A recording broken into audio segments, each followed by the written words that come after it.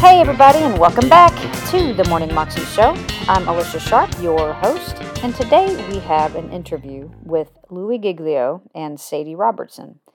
And they are talking about a very important topic that so many Americans deal with, and that is anxiety. How is it possible for us to overcome anxiety? I do not believe that God wants us to simply deal with it or to put up with it for the rest of our lives. Or how do we cope with anxiety? How do we manage anxiety? I believe that Jesus came to set us free from these things, not so that we can just deal with it or cope with it.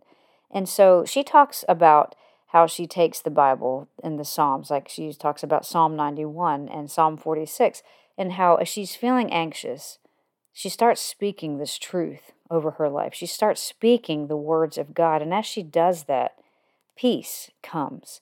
And it is important, I've said this so many times before, it is important for us to know the Word of God, for us to not only know it, but to put it in our hearts so that when turmoil comes, when the hard times comes, we can speak the truth out of our mouths. And as we speak that truth, it transforms our thoughts. It transforms our minds so that then that penetrates into our hearts and our souls so that we can indeed experience peace.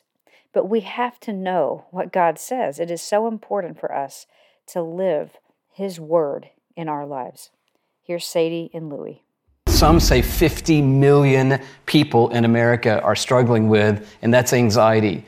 And anxiety has its cousins: depression, fear, worry, doubt, dread. There's a whole army or a host of friends that come along with fear. But the root of it, I think, is our confidence and our trust in who God is. And so you said it's a process, and I'm glad you said that, because some of you watching tonight, you already know there's not a simple answer.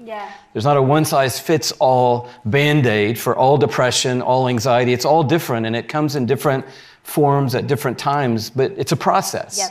And it was for me in my life, struggling with anxiety. It's a process for you. Talk about the process that you went through. The process. Well, for me, really what shifted and what helped me so much in the process is when I read Psalms 46. And if you haven't read that in a while, I encourage you to go back and read it. Because when I read that, I realized something. Sometimes we think, I think maybe this is a 20-year-old thinking, but a lot of young people think like, oh, well, to be fearless, that means that like, nothing scary is going to happen, right? Like we're going to be fearless and it's just going to be okay and that's how we're supposed to live. But that's like not the promise, and that's not true.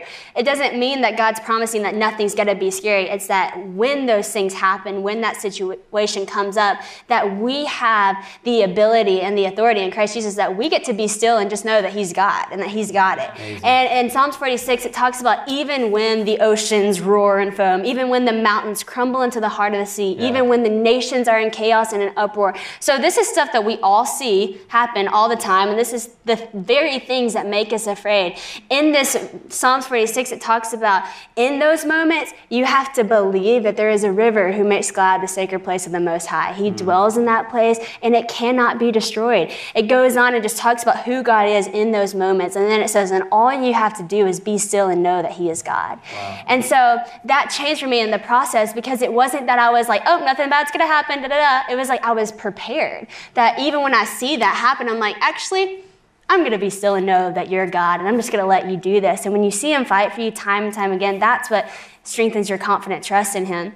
And in Psalms 91, that obviously is one that many people read over themselves. And I heard my grandma read that over me a lot, heard my mom speak that over me a lot, but I was just actually reading it back there because I read it most times before I speak, and I loved what it said. It was talking about how like it goes through like how God is our refuge and our strength, but then it goes through, if you believe that He is your refuge, then you need to know that He sends angels to encamp themselves around you, that no harm will come to your tent. And I love that, because it's like, if you're believing that He's your refuge, then you also need to believe that this is what He's doing in that. That's what that means to be your refuge. So in the process, just continuing to speak those psalms, speak the hymns that you've heard all your life, speak the truth of the word. And in Ephesians, Paul actually talks about speaking to each other in psalms, hymns, and praises. And I used to be like, that would be kind of awkward if I was sitting here to you and I was just like, but no, it's actually like exactly what has helped me. Like, actually, whenever you see fear, I'm like, I'm just going to start speaking Psalms. I'm just going to start memorizing them so I can speak it. And it's so cool because I've, time and time again, this may sound crazy, I'll feel like fear coming because you can feel it. It's a presence. And I'll just start like declaring things. I'll start Psalms 91, Psalms 46, and all of a sudden it's like peace just invades the room, and I'm like, boom. God is my refuge and my strength. It's so great. You know, we talk about worship being a weapon. Yeah. And even you referenced the story of David and Goliath, the story that everyone knows, everyone watching knows the story of David and Goliath, but it wasn't the rock and the sling ultimately. Because that's not what David said. He said, you come against me with a sword and a spear and a javelin. But he didn't say, I'm coming with my shepherd's rod, and I got 5 rocks, and I'm a good aim, and I've killed a bunch of stuff in the past. He said, I come against you in the name of the Lord God of the armies of Israel, whom you have defied. And he knew right there that worship was the weapon that he was going to use to defeat that giant and to see God come through again like he had in the past. If I can ask you maybe a more personal question, you talk about in the book's called Live Fearless, and a call to purpose, to power, passion, and purpose. And you talked in this book about being on Dancing with the Stars and it being a super low point for you. And you talked about beginning to struggle with actually an eating disorder, and there was a big set of challenges before you in your life. That's real. And I think people would look at you and they would say, Sadie Robertson doesn't struggle with anything. Look at her, she's successful and amazing. And your life changed overnight when you were on Dancing with the Stars. You became a celebrity overnight. People know you everywhere now that you go because of that. But here you were in the pit, like face up against a real enemy. Yeah, absolutely. I think that for me, what I realized, and this is the danger of fear, there's a lot of dangers of fear, but one of them is that it's a snowball effect. It doesn't stop there. Like, I think when I became afraid, that also tagged on to being insecure because it takes your confidence, and then you're not secure anymore in who you are, and you're afraid of what people think about you, so then you try to like polish yourself to be this image that you think that they want to see, but that's really not who you are. Then you feel like a hypocrite. Who am I? And it just is a snowball. And I mean, that was my walk personally for you. I'm sure you can look back and tell your story, but I remember actually what flipped that for me was an Uber driver randomly. I was in an Uber in San Francisco, and this man was so down and he was so upset, and he looked at me and he said, I wish I could be like you, but I can't. I wish I could be happy like you, but I can't.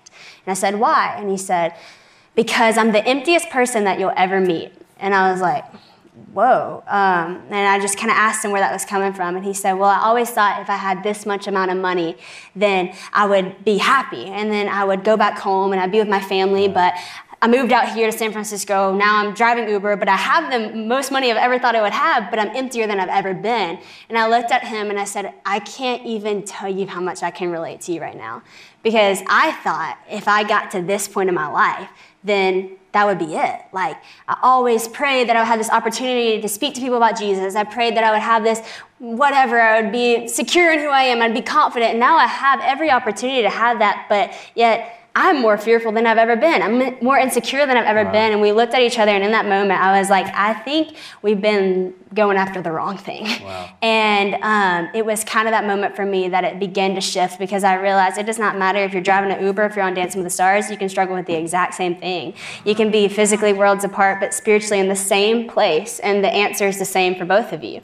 And that was a huge, huge turning point. That was Sadie Robertson, and you can find it on YouTube if you search under Sadie Robertson, Overcoming Fear and Anxiety, Praise on TBN. You can also find out more information at her website, which is livingoriginal.com. Hope that you have a fabulous day today, and that you know that you're loved, and that in Christ you can live a 320 life. Ephesians 3:20, more than you imagine. God bless.